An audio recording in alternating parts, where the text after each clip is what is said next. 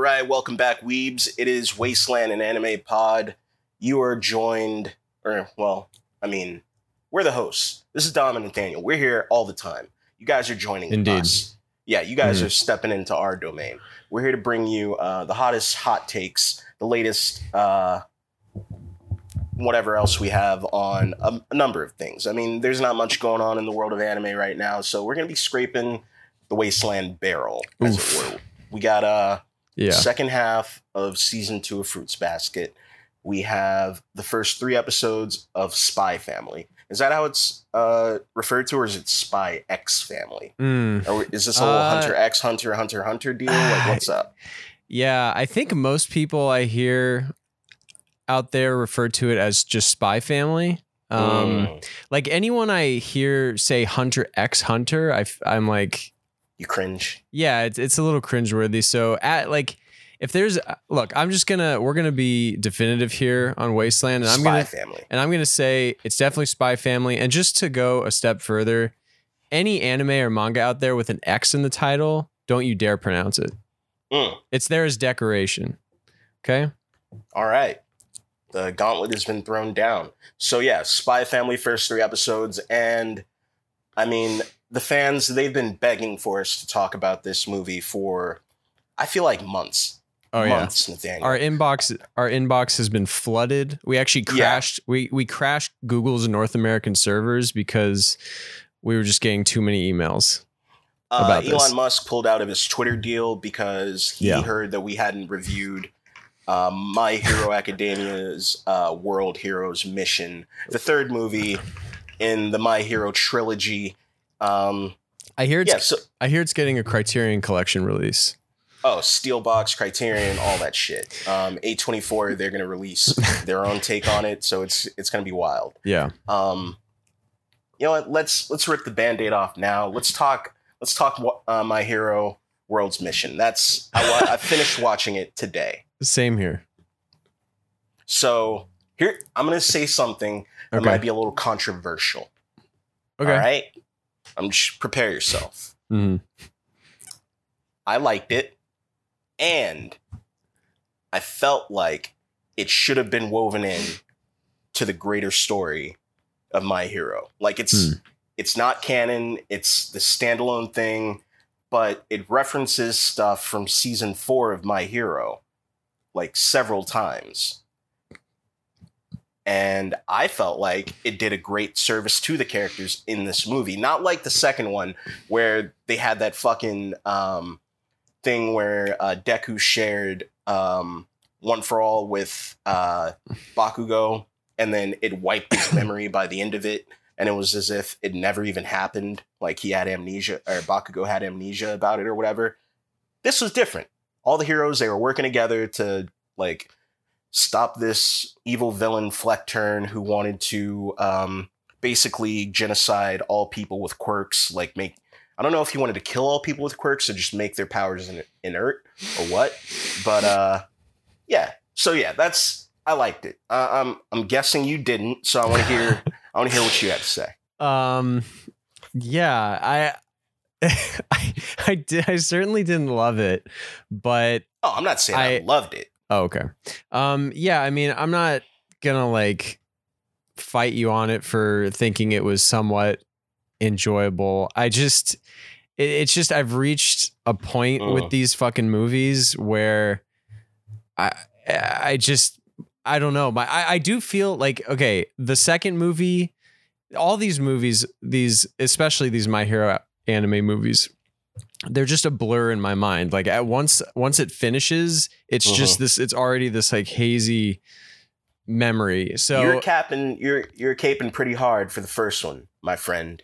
You're on your soapbox telling me how good it was. Well, that's true, and that for one, I mean, yeah. So that was definitely a different time. That was like back when I was actually hyped about the series. You know, like it was point. Like.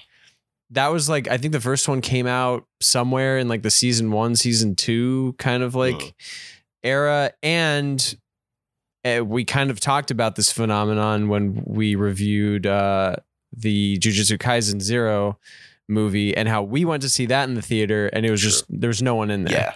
So we didn't at least have the added benefit of like the crowd experience. And that first My Hero movie I saw was like the full on crowd experience. So I'm sure if you like, there's no, I would never sit down to watch that first My Hero movie now. And I'm sure I would get nothing out of it if I did. Oh yeah.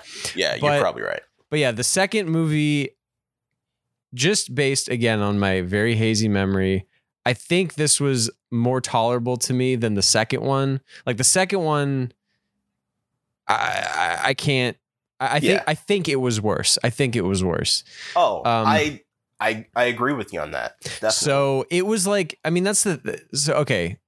I definitely didn't love it. I wouldn't even really say I liked it, but I will say that it just, and maybe this kind of lends to what you just said, it felt like a more inoffensive series of episodes that could have just aired. And I think that this, if you want to look at it as a little mini arc, which obviously it is, but I think I would have gotten more enjoyment probably out of this than the fucking 18 episodes of the pipe fight in season 5. Fair enough. So I think I will say at the very least, I think there's a lot there, maybe not a lot more, but there is more here to just casually enjoy, I think, than most of season 5.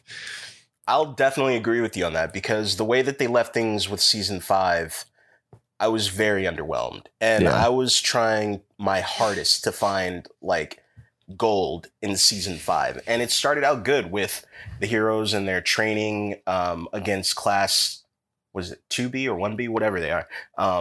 I enjoyed that because it showed like the progression of their quirks. It showed how they're working as a team and like just them being better heroes in their thinking, you know? Mm-hmm. And hold on, my cat is being a dick right now. And now that we have this movie, it also showed the heroes working with the pro hero. Like it showed our cast of young heroes working with the pro heroes that they were doing their internships with. So that's what I mean when I say that like it sort of leaned on some of the history of like season 4 and even some of season 5. But it wasn't like, it was fine. It was just fine, but yeah, I disliked the second movie so much after rewatching it that this movie is like leaps and bounds better by comparison. Sort of like you were saying, because it's inoffensive. I think structurally it's better. And it's more cohesive than the second movie. And it actually has some stakes, or at least it would if they referenced anything after. Like, if this movie were to be canon, they could easily, like, work this into the greater story. With the second movie, it's a little harder since you had Bakugo receive that power and then he forgot about it. Yeah, I mean, that sort of sucked. Yeah, I mean, we definitely talked about that a lot, and we both really hated that. And even if the movie, I don't think the majority of that movie was for me memorable or enjoyable at all, but that was like just the sour cherry on top of everything, because it was like, why bother? Yeah. Cause at that point it was just like that movie ended and the fucking Men in Black could have shown up and just like phased everyone and been like, this never happened. But this movie at the very least feels like, okay, it happened. It did show more of like, I can't even really remember what the main threat in the second one was, but in this one, at least it's like, there is this global kind of thing and it feels like it's touching on. Well, see, the main threat in the second one was basically All for One light. It was a guy who could hold 10 quirks at a time. Oh, yeah. It was that guy. Or 9 quirks. His name was 9 or some shit. And this, at least, it's a threat to wipe out everyone with quirks. And, I mean, that right there, it gives more gravitas to the story. It makes you give a little bit more of a shit. Whereas with this guy 9, he was on one little island, and it was up to Class 1A to stop them. This is a global threat, like you're saying. It's teams of heroes across the globe, and we're seeing not only our cast of characters, but we're also seeing the pro heroes jump into action too. And just to my point, it would be nice if they did make this canon, because there's no reason why it shouldn't be. Only that it's not a part of the manga, which is fine. But if you had the characters sort of reference things that happened in this movie later on down the line, I wouldn't be upset by it. I mean, I just think I saw a lot of growth with the characters, and I saw a lot of character progression in the movie itself, and it was enjoyable for me. You know, I didn't hate it. I didn't love it, but it was fine. It, like you're saying, it's very unoffensive. It could have been 4 or 5 episodes in season 5, and I probably would have been more entertained by that than I was with some of the shit they were doing with the heroes training with Endeavor, you know? Oh yeah, definitely. Yeah, like this could have been like the end. I mean, this would have been like a better like finale. Yeah, season 5. But yeah, I mean, I don't know. It's just I was just thinking so much about like when watching this, kind of it's just kind of like an extension of the conversation again that we were having, like when we were talking about the Jujutsu Kaisen Zero movie, and like, not to rehash a lot of that, but like I don't fault the Jujutsu Kaisen Zero movie because, like we said, or like I was talking about on that podcast, was it's like, yeah, it kind of felt underwhelming as a film going experience. But for me, like it was just like, that is canon. And it was just like these extra couple chapters that you just kind of are getting this information from. And it's a nice little thing. But I just think when you make something into a movie, there's just all this extra like weight and implications that kind of like go into it. And I was just like, again, while I do mostly agree with you in that I think this was pretty inoffensive, I definitely didn't hate it, but it was not something I was like super interested in as it was happening. But, you know, it's like, with these My Hero movies, none of them are canon. So it's just like I can't, when I'm watching it, I just can't shake that feeling of like, none of this matters. Yeah, well, it's not only does none of this matter, but at the same time, I know the only reason I'm here watching this is because it's a specific money-making venture. Right. Like, and this doesn't just happen with anime movies, it happens with all kinds of movies, like you know, like big blockbuster movies where it's like none of this really matters. It's just kind of like a casual film going experience. And that's really what this is. And I was just trying to think, like, I read my fair share of manga, but like, I don't know that this is like even possible with any other property. Well, was specifically with manga, like, is there a cash grab manga like type of thing that I just don't think that really exists, or at least not that I'm aware of. But unfortunately, in the anime sphere, you can do this very specific thing where it's like, here's a property you love. Let's just do this thing that literally doesn't matter. It's not canon. So it's just like you're just showing up to watch this little arc. Yeah. That's just completely separated from everything else. And I don't know. I get that people like it, but yeah. Yeah. Well, one thing I'm thinking is that, well, no, that wouldn't make much sense. I was going to say that maybe they release these movies over summer in between seasons, specifically for studios to get more time to crank out like the actual canon stuff that we're going to be getting from the manga. But I mean, then you have the same studios doing the movie, so it's probably, I don't know.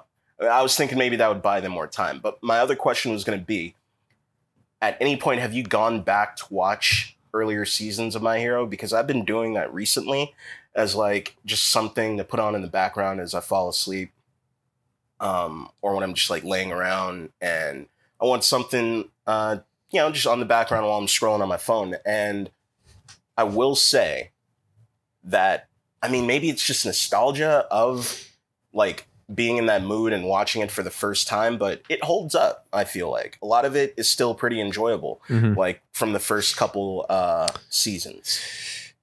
Yeah, I mean, I definitely haven't gone back to it. It's probably not something I'm really going to revisit, at least anytime soon. But I mean, just speaking on my, like, remembering back to that time when I first watched it. I mean, for one, I was a lot newer to anime. So I feel like there's a thing with a lot of people who are new to anime where you're like, everything's great, you know, that you kind of come across. But I definitely remember, you know, watching the season, like season 1 and 2, like with my ex, just kind of, because that was what was available at the time, and just kind of binging it. And we were like pretty into it and like pretty hyped about a lot of the things that were happening. Yeah. And then there was just a point around, I remember there being a few interesting things I thought about season 3, but pretty much after that, I was like, I just could not care less for the most part about what's happening. But I do remember watching all of season 3 and thinking it was okay, but definitely season 4 and certainly season 5, it was just like,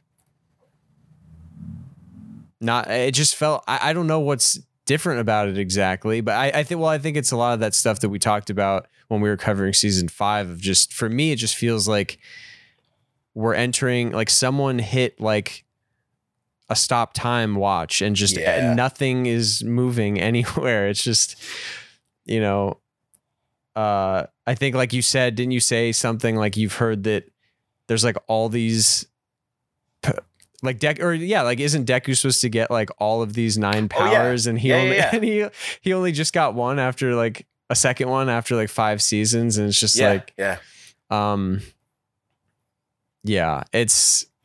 I don't know, but some people, I mean, it's just, I think a certain taste that some anime fans have for, but I have heard that I think My Hero is supposed to be ending soon, the manga. What, the manga? The manga. I believe that. Yeah, I definitely believe that. I think, because I was gonna, you know, say like, you know, people love One Piece because it just goes on forever. So maybe people kind of like were wanting, there's certain anime fans who would want that from like a big superhero show like My Hero. But I've just seen rumblings like on YouTube and everything where people, they review what's currently happening in the manga.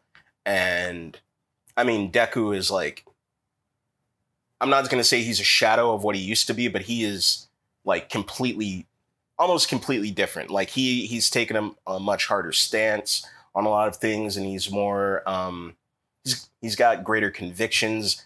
There's a few characters who have died off or been killed off, and yeah, there's just a lot of shit that's going on. So when you say like it's going to be ending soon, I buy that, because I mean, given the state that the manga is in currently, based on what I've seen on YouTube, I could only see them doing like a flash forward after this, where Deku has either sacrificed himself at the very end and now the world is a greater place, or he has taken his true place as the number 1 hero or something like that.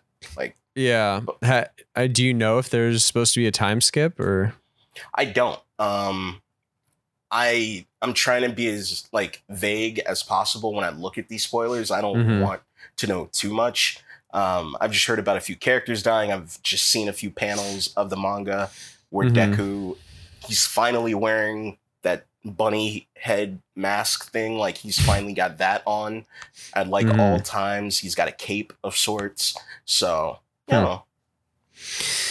Yeah, I mean, I would love to see something like that. I'd like to see some progression in the adaptation. Yeah, it just feels like, man, I just don't know how we're supposed to get there when we're spending an entire season just jerking off and doing nothing. Like, yeah, laying around in those pipes. I know.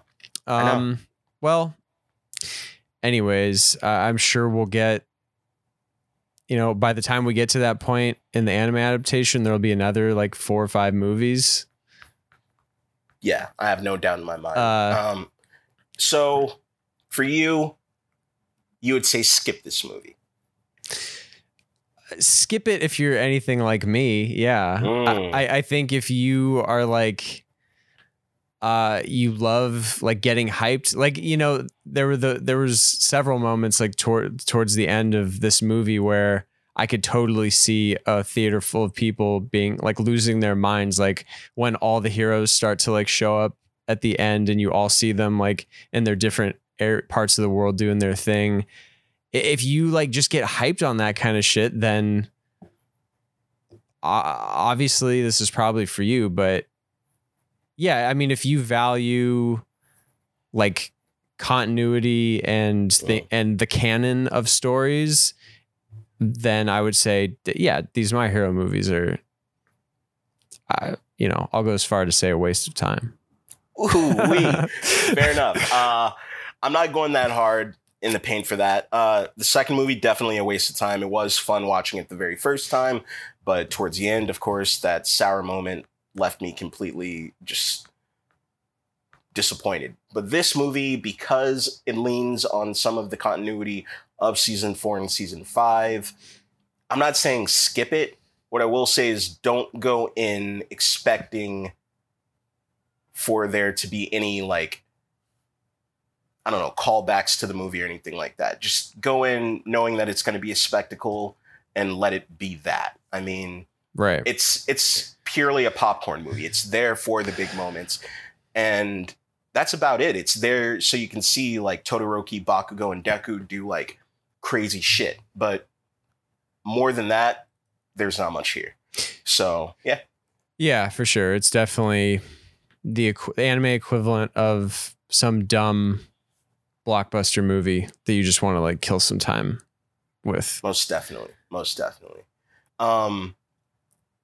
Off topic, but there's a new season of Barry starting tonight.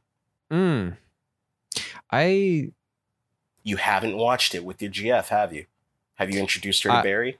I'm gonna do this live on the air really quick. Hey, have you seen Barry on HBO? No, not yet. Okay. Apparently new season's starting. I've seen the first 2, but we could rewatch it. All right, we might rewatch first 2 seasons. Oh, so has she not seen it? No, she's not seen it. Ooh. Okay. But yeah, no, and that would be good for, because I remember mostly what happened, but it's been quite a while. Between these seasons. At least in my mind. So I would definitely like that like full refresher on it. Oh, definitely. All right, cool. Yeah, I just want to throw that out there because I've been waiting literal years for season 3, and it's finally dropping today, baby. Can't wait. Yeah. Cool. Yeah. So I did have some. I don't know if there's anything else you've been checking out in the background, but I have a few minor things. No, yeah, I could touch on. All right, so there's two manga things that I can talk about. One is like I don't have much to talk about, but I think it might be interesting to bring up. So it, I believe, is getting it's one of the many mangas to be getting the MAPPA treatment. Man, they can only take so much. What are we doing to them? I know. Well, I'm almost positive this is true. Yeah. So yeah, it was. Oh, I guess there was a trailer for it. I didn't even see that. But so essentially, you know, obviously, I've talked a lot on the podcast about Chainsaw Man, and you and I have both talked a lot about Jujutsu Kaisen, obviously. But so there's kind of this like trio of series that people kind of refer to as like the new shonen kind of like. Okay. All right. The new shonen kind of like wave. And people, you know, it's basically like Jujutsu Kaisen, Chainsaw Man, and this series, Hell's Paradise. Hell's Paradise. I'm going to look it up real quick. I mean, keep talking. I'm just looking it up on YouTube. So yeah, and like Chainsaw Man, it is getting the MAPPA treatment and will be getting an adaptation. And so I've known about it for like a long time, but it's not like the longest series, I don't think. And I think it ended, but I decided to finally give it a whirl. And I'm not very far, but I can say a few things about it. Okay. It definitely has me intrigued. I don't know that I find it as instantly intriguing as like Chainsaw Man, but I can see like why it's kind of talked about in the same breath as those two other shonen series. But essentially it like takes place in like a feudal Japan, but it's, there's like a heightened reality to it. It's not just straightforward. I'm not totally sure exactly what exists in this world, but people have heightened abilities. There's weird things going on. But essentially there's this like shinobi, this young ninja who is kind of like this infamous kind of figure. He's super deadly. He's got like a nickname. I'm forgetting what it is now, but I still am not like totally set on everyone's names in the series. But basically the series starts with him being captured, and he's essentially like narrating and saying that like he can't be killed and all he wants is to die. And so the first chapter is kind of, he's on trial and he's being interviewed by this woman, and he's like explaining all these ways that they're trying to execute him and just none of it works. He's basically just unkillable. And long story short, it kind of gets to this point where this woman interviewing him reveals herself to be this like revered or kind of like infamous assassin, like executioner basically. And he suddenly becomes terrified because he has this like gut feeling that she will actually be able to kill him. And he suddenly has this like will to live. Isn't that always the case? Yeah, I suppose. So he suddenly finds this will to live because he realizes that he actually has this like, he's actually married to this woman, and he realizes that it's his love for her and wanting to see her again that's actually the reason that he's kind of like made himself unkillable, I guess. But essentially this executioner woman is like, look, I can either execute you right now, or there's this other option on the table. And then she goes on to explain that there's this like mythical realm that everyone thought was a myth, and not real, but these Japanese explorers actually found it, and they keep sending like teams of boats and like people there to this like mythical island, which is a separate realm. And every time they get sent back, they're like completely delusional, and there's like flowers and stuff like growing out of them. Okay, yeah, I'm seeing some of that in the trailer. Yeah, so and it's just a huge mystery. Like the people who come back, they're either dead, mutilated, or like are out of their minds and just have like these flowers growing out of them. So they have no idea what happens on this island. So quick question, when is this supposed to drop? Because in the trailer, it doesn't give a release date. I think it was just kind of, I don't know if it was announced or the trailer just dropped recently, but yeah, I don't think I haven't seen any sort of release date yet. Also, where the fuck is Chainsaw Man? We saw the trailer for that years ago.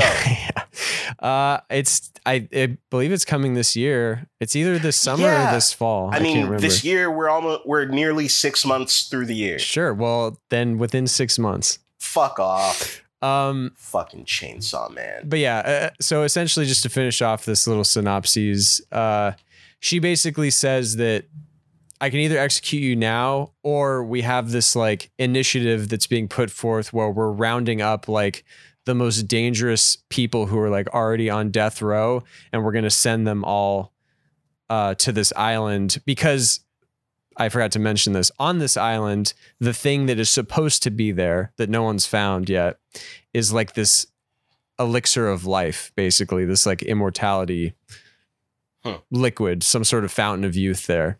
And so she's like, you know, if you want, we can we'll send you to this island.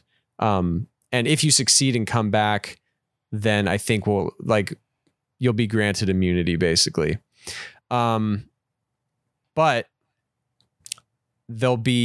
all these criminals will be escorted by these executioners. So like each one will have like this executioner as their like, what's the right word? Like, they're there to like keep an eye on them, basically. So this woman is his kind of like buddy or whatever. And so, they basically just get shipped to this like other realm, and, you know, that's kind of like more or less the setup to the story. But, so yeah, I mean, just knowing that it's going to get an adaptation by MAPPA, coming out TBD. I wanted to just kind of get in on it and see what it was all just about. A heads up, we got the trailer for Chainsaw Man 9 months ago, where they said dropping in 2022. Right. Those bitches. I trust nothing from them. Yeah.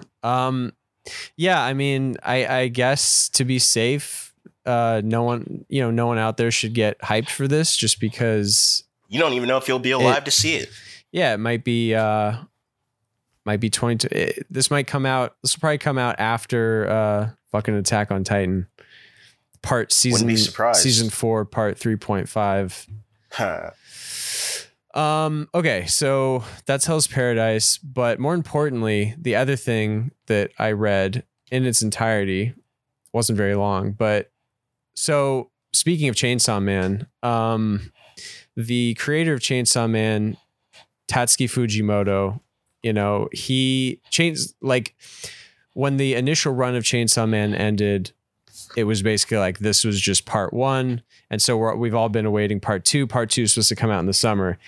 And as we're all waiting for that to release, Tatsuki Fujimoto has been releasing, well, he released a one shot.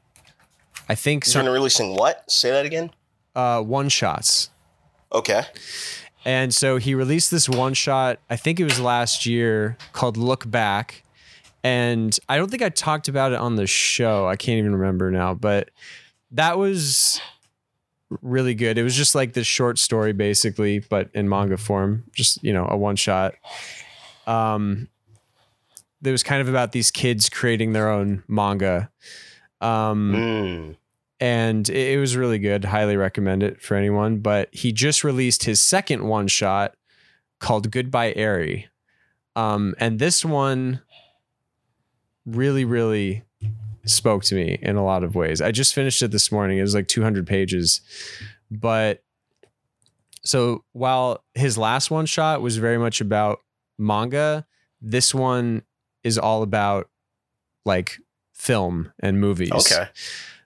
So which obviously speaks to me just in that very base way. But, you know, there's not really any manga that I've seen that really like covers film, and like, cause this covers like the love of film and filmmaking, and like kind of partially like what the purpose of like film can be in a way that I've definitely never seen in any other manga. But essentially I'm trying to figure out like what I want to say about it, cause I don't want to like talk about it too much in terms of like what happens, but essentially the story is there's this young middle school kid named Yuta, and his parents buy him his first smartphone, and his mom basically says like, his mom's dying of cancer, and she says, we're getting you this smartphone and I want you to like document everything that happens, like document my life, document your life, but when my time comes, I want you to film that. Like, I want you to be there and film your final moments with me, so you can like always have this collection of things. And so this kid Yuta starts filming everything and filming his mom, filming himself. And what's cool is the manga is pretty much entirely shot from the perspective of like his camera. Okay. And so he's basically filming everything, and he starts to think after a certain amount of time, he's like, I have hours, like hundreds of hours of footage. Like I'm going to create like a film, like I'm going to make my own movie out of this. And he basically creates this movie of his life and his mother's life and her death. And right as it gets to like the final moments, it's like we're seeing his, like, he's showing it at his school, and like the school's all reacting to it. And it has this like totally inappropriate ending, which like, I won't like get into what it is, but it has this like ridiculous ending, and like basically everyone just shits all over him. He's like, what the fuck was that? Like, how could you do this? And he's just like, I don't know. I was just trying to make like an interesting movie, and like everyone hates him, and he's like considering like suicide basically from like how much, you know, hate he's getting. Wow. And things continue, and he basically somehow meets this young girl, another student named Eri, and she's like this huge cinephile, and she's like, I actually really liked your movie, but I think you could do better. Like you need to watch movies every single day, like as many as possible. I have all these movies. And the two of them, most of the stories, like the two of them forming this kind of like this like bond, just watching movies together and talking about movies. And basically she's trying to get him to like make his next movie. And it starts to become this kind of like meta thing where he's going to make a new movie about him making the old movie, but about her coming into his life. And it starts to kind of like blur the lines of like which parts of the movie and like which parts are, you know, real life. And I don't want to say too much more beyond that, but it's like, it covers something that I, you know, think about a lot with film, where it's a lot about kind of immortalizing things like through, you know, cause like with manga, you know, you're kind of just creating everything, like you're drawing everything, but with film is unique in that you're literally capturing these like immortalized moments in time that like actually happened. And it's about that a lot. And like, especially now, like, you know, it is very much about like death and like having these like final moments with people and things. And like, you know, my grandma just died recently, and like I had like a final moment with her. And so I was like thinking about that a lot. And like that mixed with, you know, the whole like film angle and everything. It was, yeah, I mean, highly recommended. It was really emotional. And wow. And his last one shot was very emotional too. Like I think I'm really impressed by him, because Chainsaw Man is not just a bunch of wacky shit. Like there is like a very powerful emotional core to Chainsaw Man, but I think a lot of people see Chainsaw Man as like, oh, it's this wacky, you know, shonen thing. But these two one shots are a lot more grounded and kind of like feel a lot more like, yeah, grounded and personal, and kind of these like little emotional, like short story things, which I think is really interesting for him to be exploring things in that way, like in between, you know, this like him coming back with this like highly anticipated follow-up to Chainsaw Man. But yeah, anyways, is there any word of any of the one shots being animated at all, or is it just straight up manga?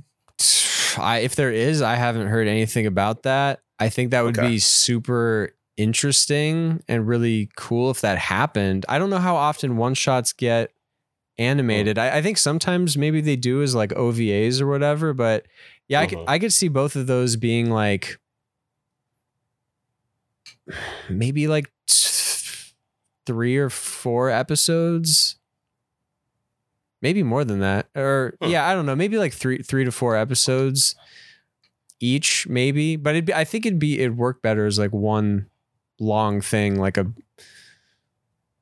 I don't know if they're long enough to be movies. I don't know.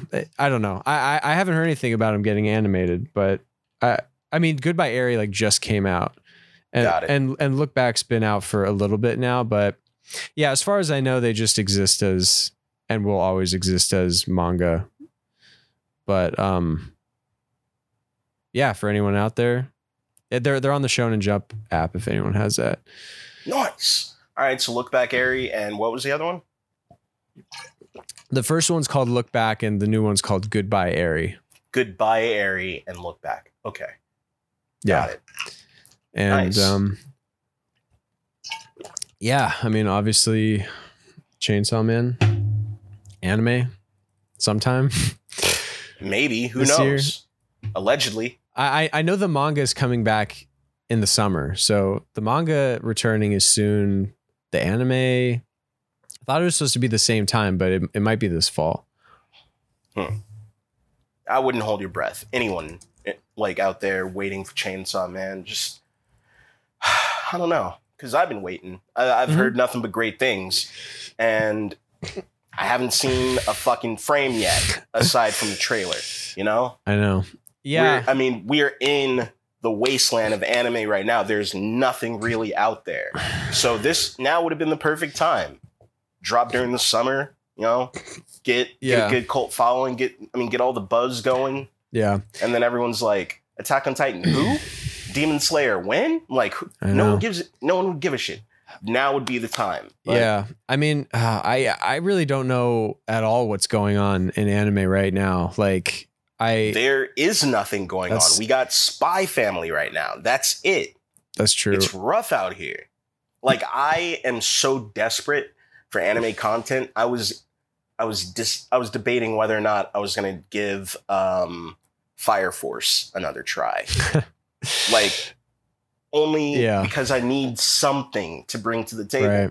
Because there's nothing out there. Yeah, I mean, I mean, it's hard because like obviously every season there are like all these new shows that come out, but it's like I'm not gonna sift through just the endless fucking shows until I find something that might be okay, like 1 week at a time. Like but like those shows that like, so I wait for things to like bubble to the surface. Like I got to know what people are talking about, like what's worth it. And at least I'm not seeing or hearing.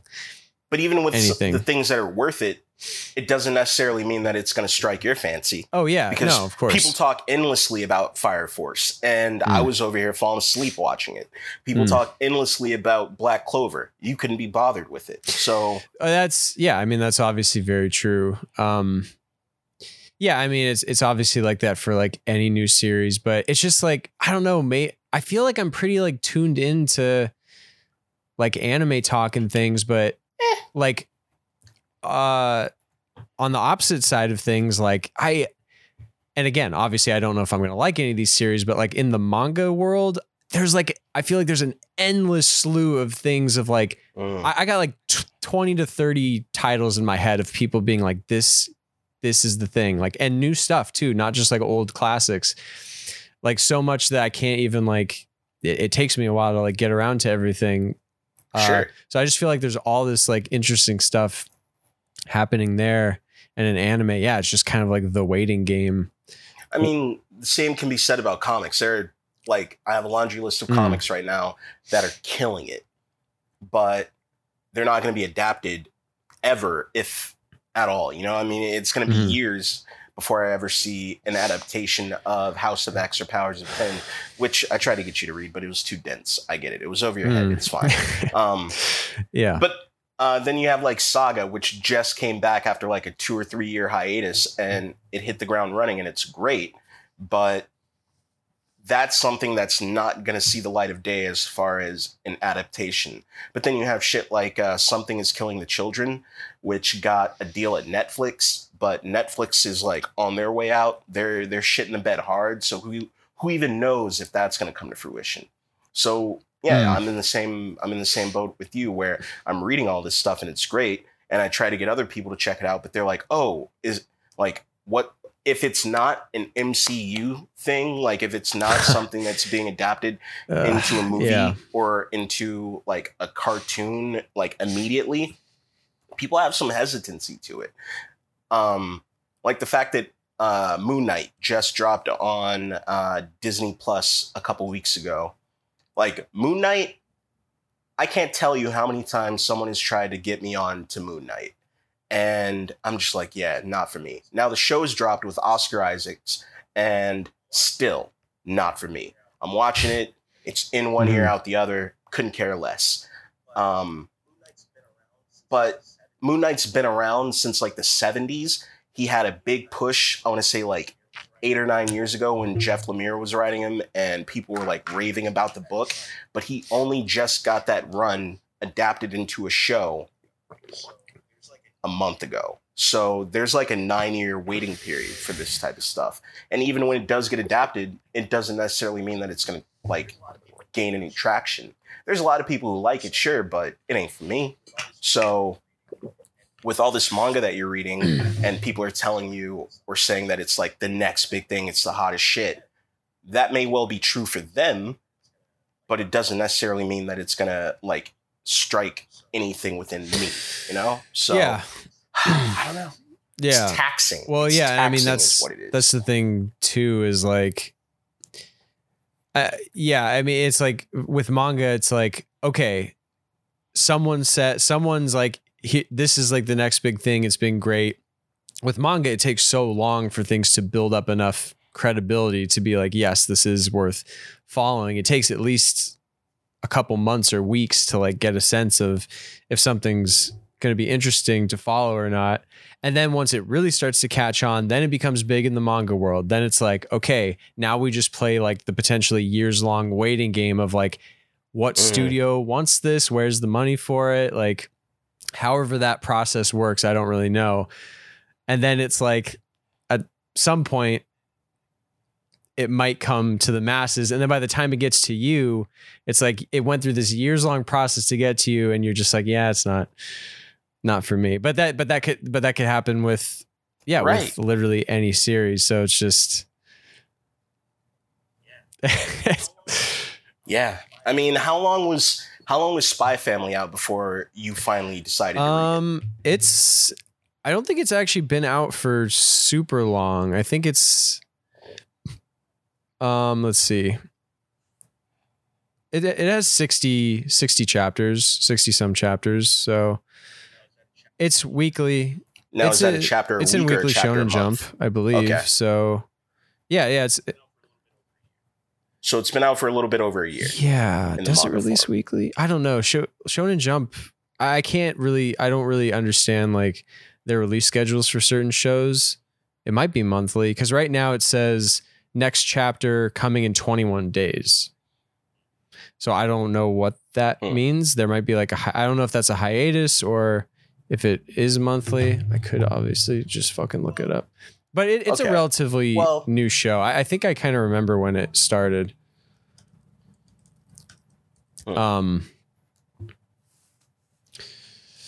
Spy Family started. It started in March 2019. So it's pretty new. So it's been out for almost 3 years. Yeah, 3 years now. And it just got an anime adaptation. And I mean, well, you know what? Let's use that to dive right in. Let's talk Spy Family. How much of it had you read before? Because you had mentioned it on the show. I really haven't. I was like trying to like, a lot of times when I'm starting new manga, it's like I think I'm like getting into a groove, and then something happens and it doesn't turn. Like I can't really like decide what's going to be like the one new series that I'm gonna like really go in hard on.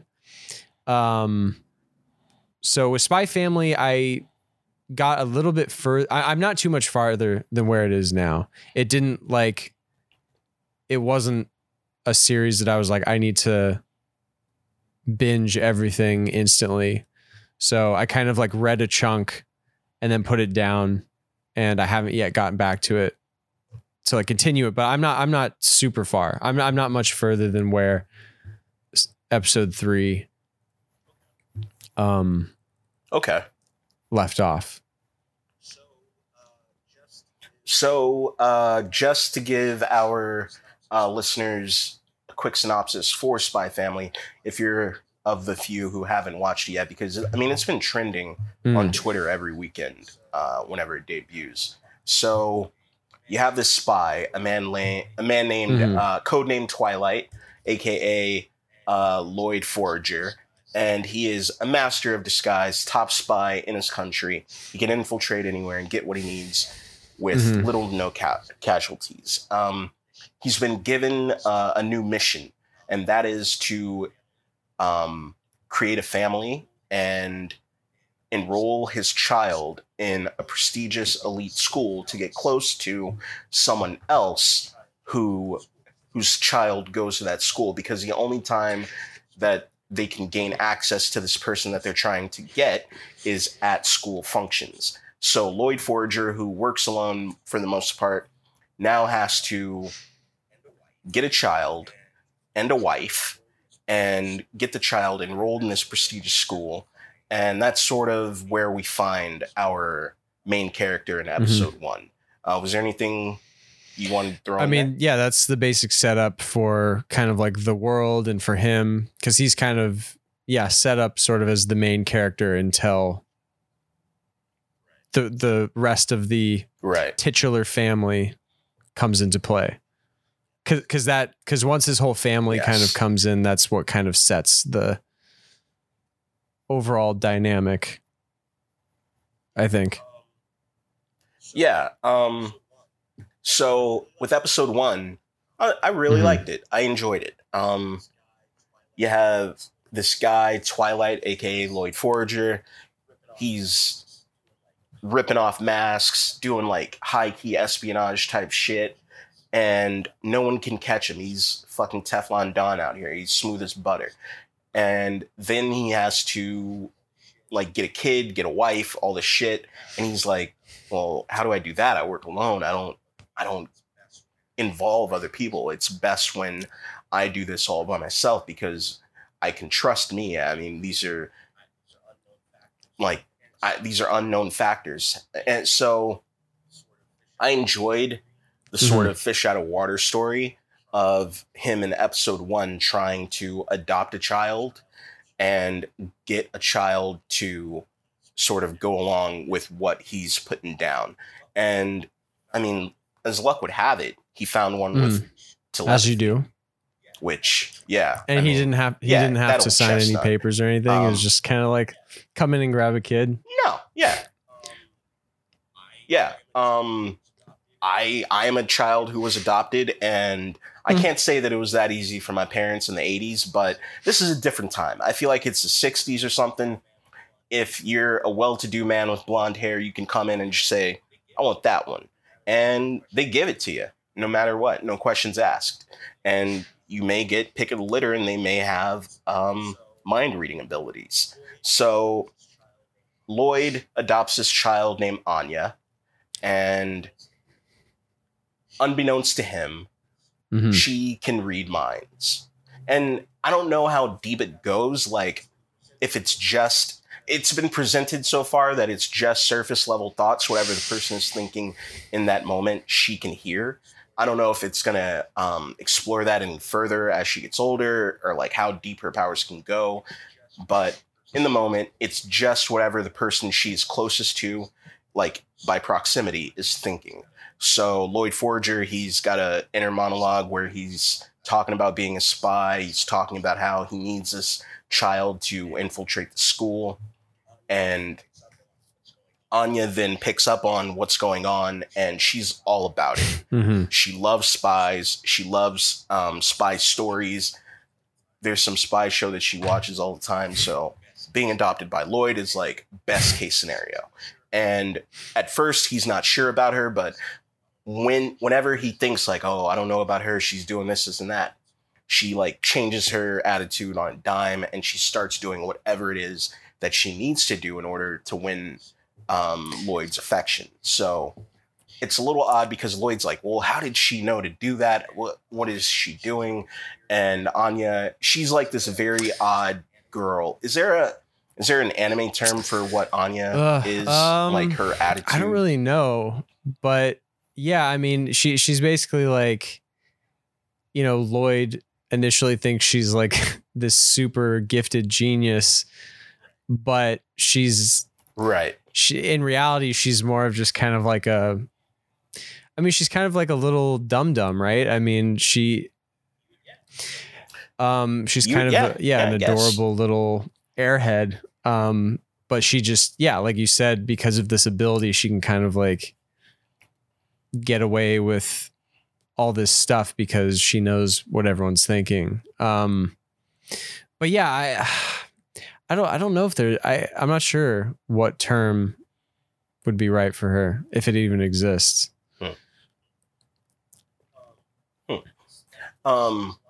Aesthetically, she looks a lot like Rini or Chibi from Sailor Moon, Serena's daughter, or what's her name in the actual?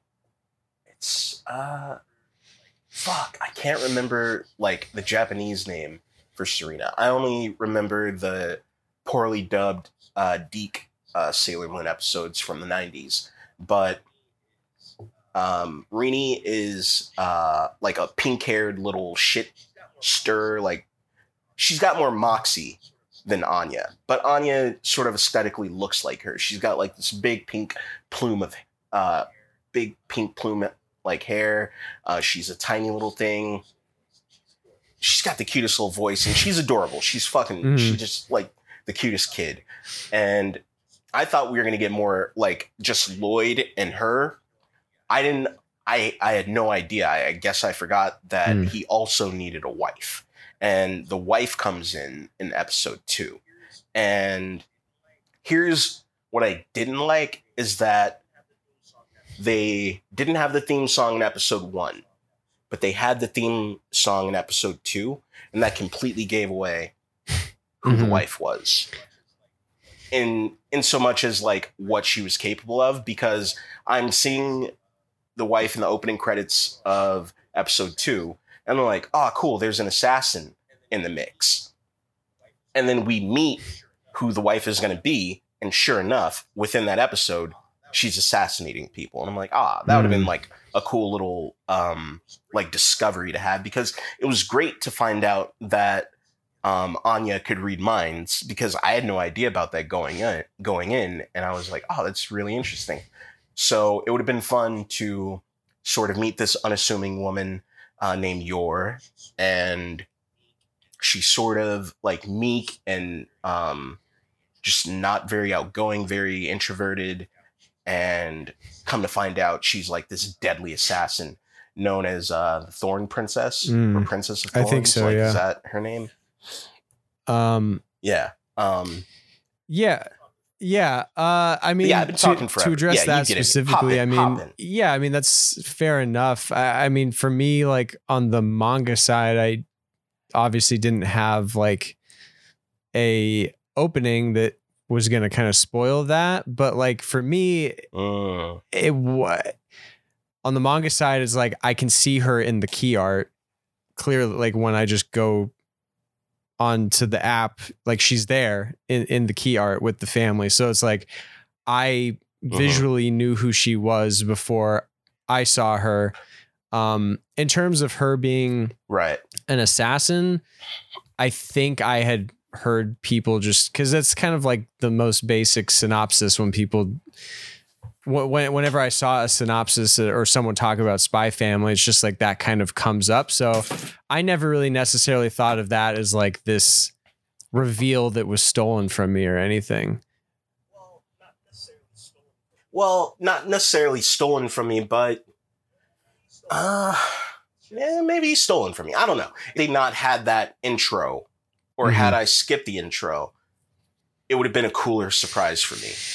Only because, yeah, I mean, I went into this as blind as could be. You'd given a brief synopsis, but you never told me about the wife being an assassin or anything like that.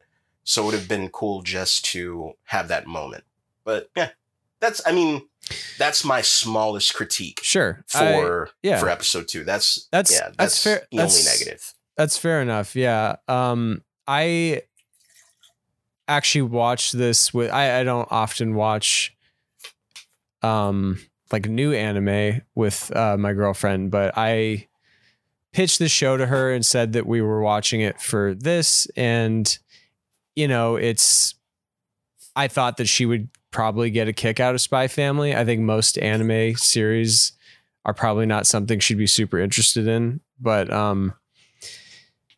yeah, she really enjoyed these, but I think I did kind of think that when episode 2 started and the OP started, and I was like, oh, they're just like putting your here right in up the in opening.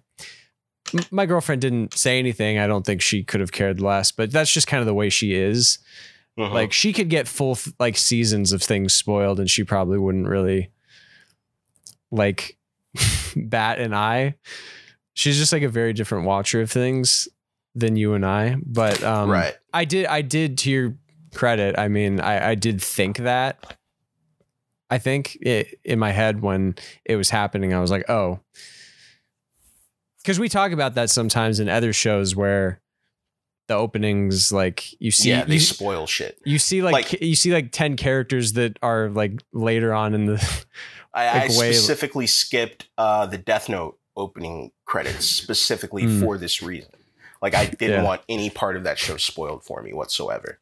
I still haven't seen them, I don't think. Oof. The second Death Note OP, it's hot. It's one of my favorite OPs. I'll check it out. But yeah, no, that's fair enough. Hold on, quick thing. Did you know, I just saw this on Twitter recently, in the Netflix adaptation of Death Note, the live action one, where Lakeith Stanfield plays L. How could I forget? Yeah. They changed L's name from Laliette to a very famous like German eugenics person from Nazi times. Really? Yeah. Has anyone gone on the record explaining this change? I didn't do any digging. I mean, I saw it, and I saw like the who's like Netflix. Who's like sitting around and being like, Laliette, not good enough, not good enough. I think let's name this black guy after a German Nazi. Let's do that. That's so weird. And like, yeah, I know. That's not even like L's full name isn't even like canonically released in the anime. Like, that's like post information that you have to find out like on your own. You have to look for it. So yeah. Not only did they were like, this is trash, Laliette sucks. They were like, let's just. They could have just left it out like in the anime, but anyways, this is how Netflix got where they are today. Fucking idiots. Yeah, but oh man, they should actually consider redoing the English dub for the anime, because as we all know, Lakeith Stanfield is a storied anime voiceover artist now. That Yasuke, you throwing that Yasuke shade? Oh boy! Shots fired. After the yo, what did Lakeith Stanfield do to you? What did he do to you, Nathaniel? He made me watch a single episode of. I liked him in other things. Oh yeah, I didn't say I had a problem. I just said he's now an anime voiceover artist. I mean, if you can consider Yasuke anime. It's a Netflix original anime. That's whatever. True. We got to start. Yeah, we got to start. We got to start coming down harder on Netflix. Any anime that comes to Netflix is no longer an anime. It's going to be a Netflix original cartoon. Yeah, that's Netflix original cartoon. There was that one. It was like 10 crooks or a bunch of thieves or something. Oh, people were watching that. Did you see that? I didn't see it. I can't say I've heard anyone speak about it, but I've seen like the key art when I. Yeah. And what about Arcane? I mean, Arcane was on there too. Right. People are talking highly about that. Yeah, no, people have spoken very highly of Arcane. It's animated, it's Western made, and it's not even an anime style. Like, it's a very unique, if you've ever seen like trailers or clips or anything, I think it's 3D, but it's a very it's a very unique kind of animation style that I can't really say I've seen before, but that's a Western thing. It's based on League of Legends, I believe, the game. But people, to its credit, people say that it's really like a kind of surface level. Like, it's like you don't need to have. It's not some shitty like video game tie-in. It's like I've heard a lot of good things about it. I've considered watching it. It's a Netflix original. Netflix original cartoon. I mean, for as many billions of dollars and things that they fuck up, they're bound to get like a small handful of things right. Good point. Somewhere along the line. Fair enough. Yeah, sure. I mean, yeah. Stranger Things season 1 was good. I'm all about season whatever season they're on now. That's what I'm all about. Season 4 part 1 is going to drop. Ooh, I can't wait for season 4 part 3. You know it's coming. We need to talk about how season 4 part 3s of shows, that's where the meat is at. Yeah. If your television series doesn't have a season 4 part 3, what are you doing? I don't know. Consider getting another show. Yeah. So did you have anything else to say? We only talked about the first 2 episodes of Spy Family. Yeah. Before we went on our Netflix shit. Right. Tangent. Right. Yeah. I mean, just like generally speaking, like, since I didn't really get into like my high level thoughts or anything, I definitely, I mean, so like when I was first reading it, I definitely did really, I think I was first struck by, you touched on it a little bit, but I think it's a unique kind of like world setting thing that they do. Cause yeah, it is kind of like, it's kind of like alternate history, like 60s Cold War kind of thing. But like everything has different names and it's like not a one-to-one thing, but just like kind of leaning into that classic spy thing, I think is cool. Definitely agree about Anya. Super adorable. And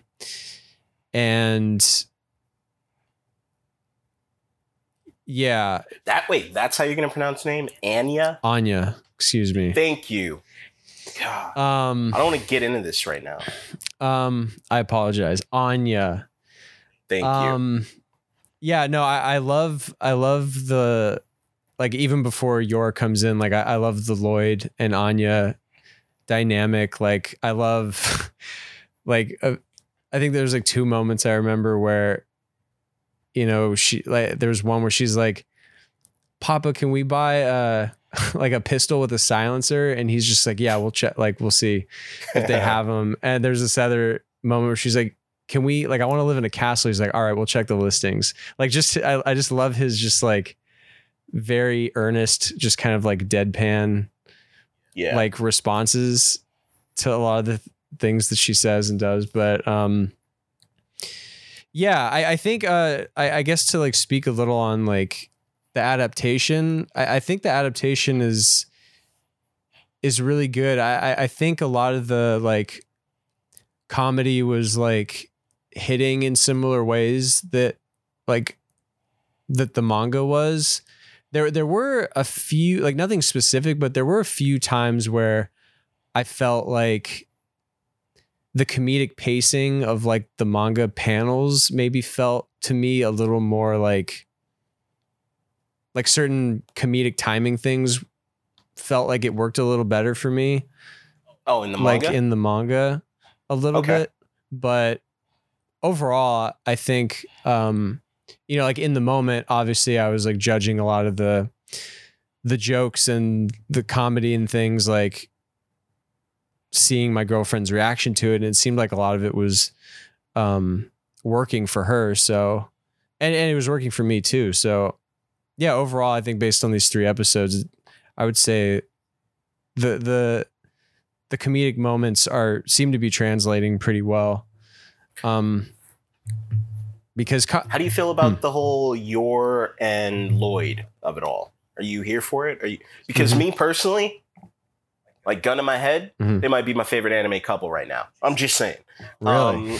Yeah, the proposal where Lloyd had somehow lost the ring in that shootout, and he was still trying to keep his cover as a psychiatrist. Also, I just got to backtrack.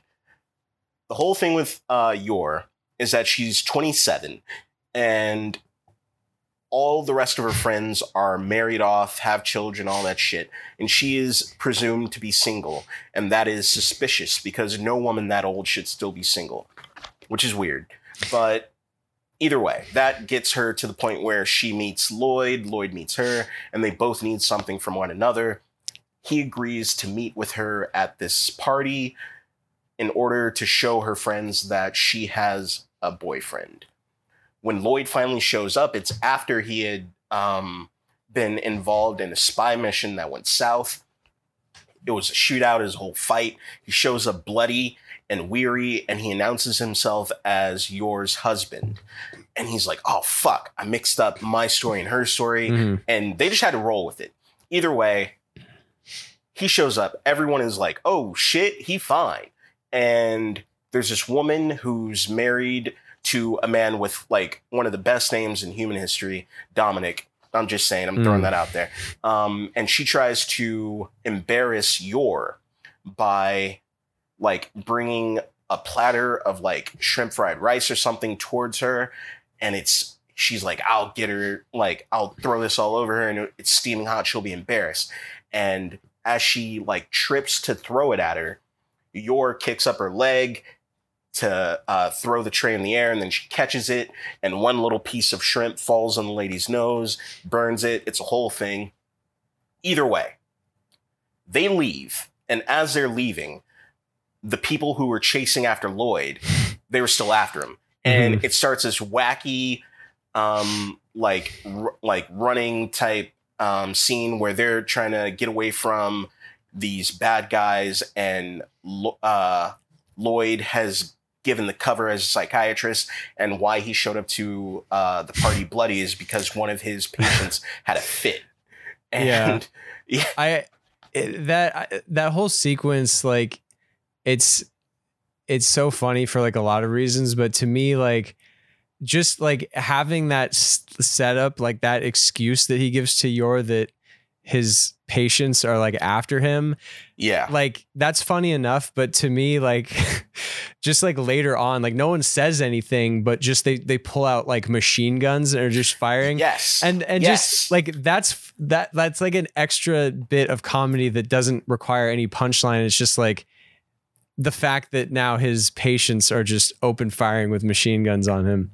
Yeah, because he excused the fact, like, he beat the shit out of one of his patients, his quote-unquote patients. Yeah. And Yor's just like, you hurt him pretty badly. Is that all right? And Lloyd, he shrugs it off. He's like, oh, yeah, it's just like this new unconscious therapy. Like, it's fine. It's good. And, yeah, of course, like you said, they bring out machine guns and start shooting, but Yor doesn't ask about that.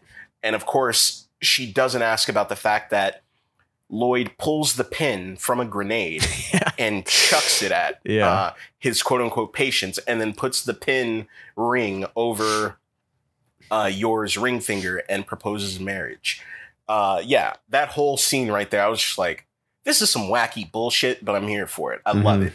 They're both lying to one another because she's the Thorn Princess who assassinates people left and right with zero regard. Like, she's given her marching orders by someone called the Shoekeeper, and Lloyd, he's given, what's the name of his organization? I believe it's called Wise. Wise? Okay. Wise? Right, I think so, yeah. Yeah, okay. So they both have like separate sort of like governing factions, and I was gonna say that because they in the opening of episode 2 they sort of touch upon that there's two warring factions. I was thinking that maybe Yor was an assassin for the other side, but they never like said anything like that. Or no, that was in episode 3. But still, they never said that she was an assassin for the other side. And I don't know if that's going to come out later or anything. I hope it doesn't, because that can break up a marriage. Mm-hmm. But either way, I enjoyed the fact that that they both have these secrets from one another, and they're doing a shit job keeping them, I think. Mm-hmm. And the only one who's aware of both secrets is little Anya, because she can read both of their minds. Yeah. And yeah, I mean, I love with Lloyd specifically, just like all these little moments of him, like he just is constantly finding himself like slacking, and he's like, oh, I'm getting like, I can't believe I fell asleep in front of someone. Like Yor comes into the store and like he doesn't hear her. Well, but, I mean that's more just because she's an assassin, an expert assassin. Step lightly. Yeah, but yeah, just there being a lot of other moments like that for him where he's becoming a dad. Right. He's going to start breaking out the dad jokes in a couple episodes, probably. I'm sure. I mean, they were making hot cocoa for Anya, and they're like, I don't know, that whole family. I love it. The whole spy family.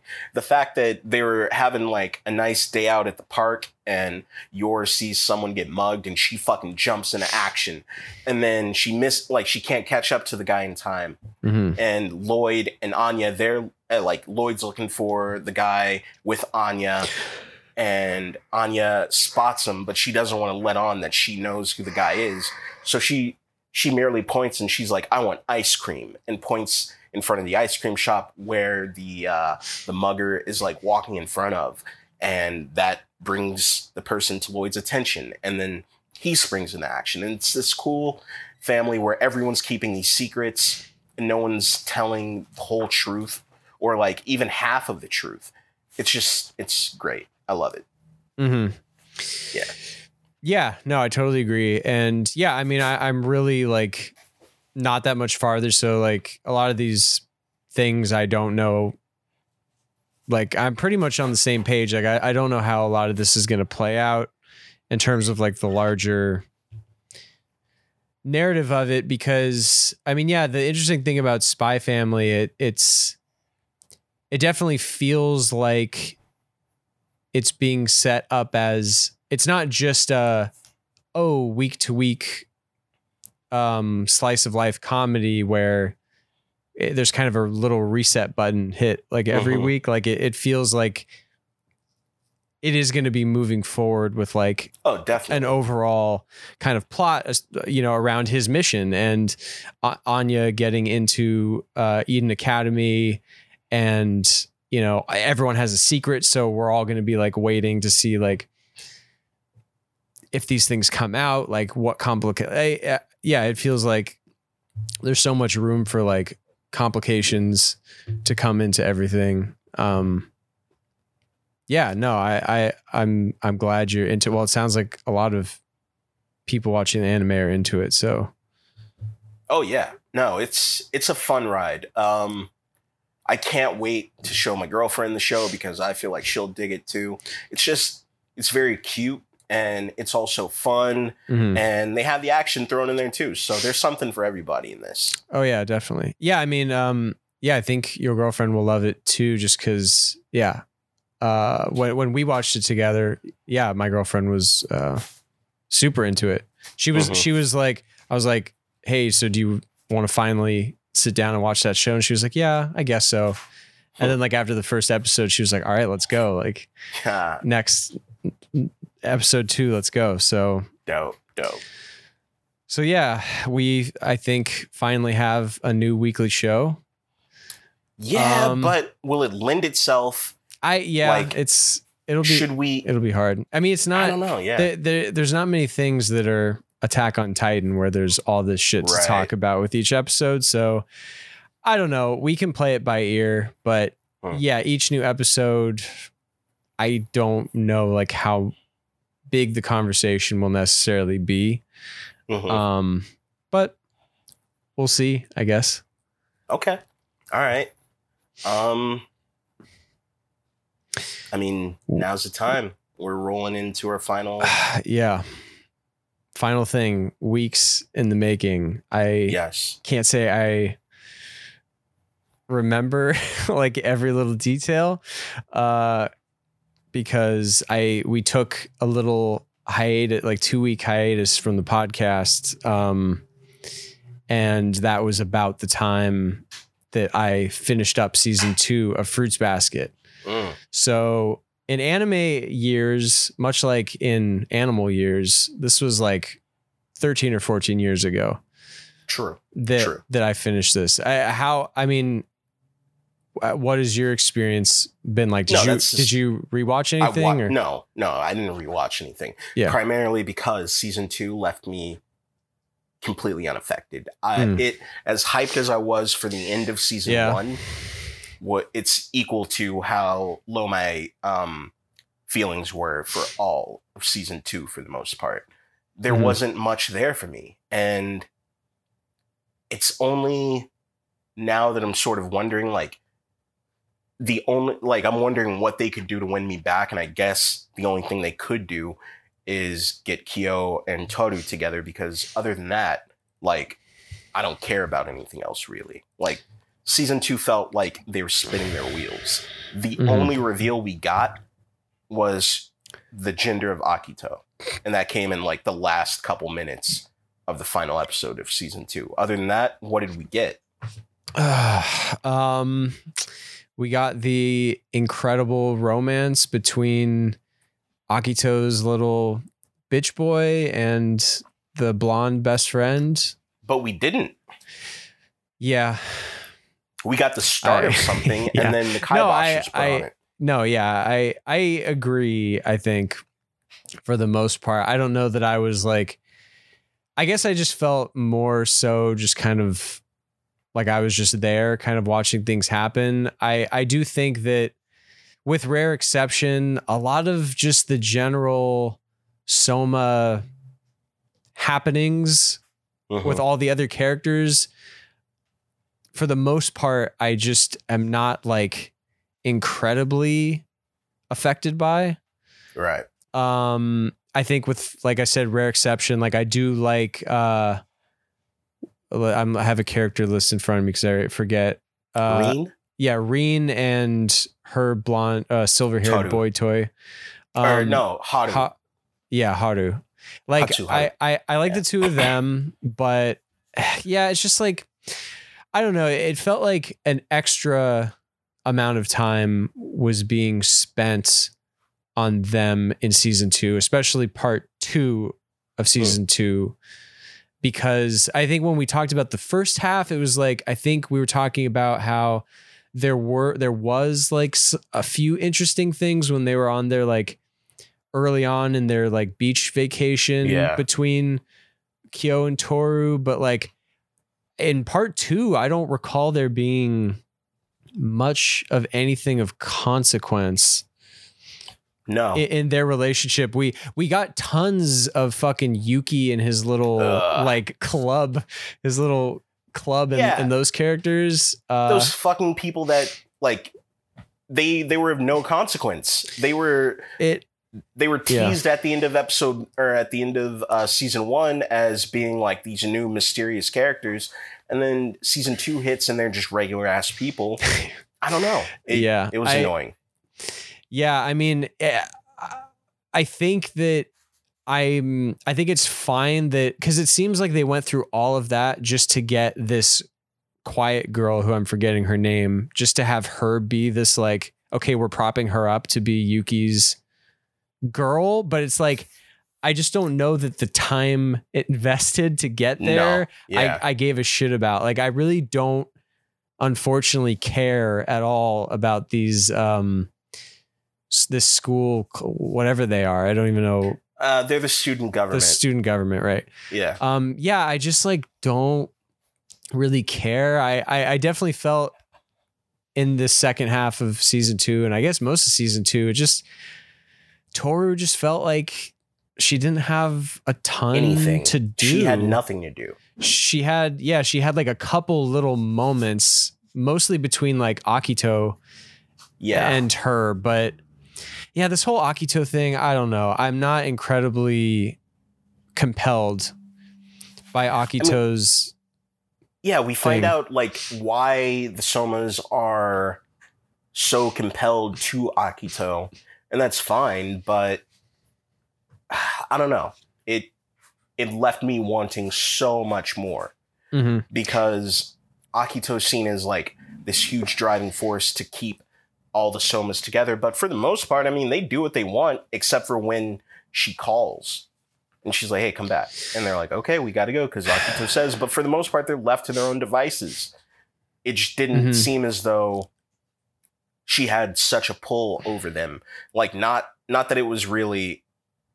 I mean, it seemed like it was so much more in season 1. Like, Akito was like this looming figure, this shadowy figure. And then you get to season 2, and while Akito is still, like, there's a presence there, for the most part, people are doing what they want to do.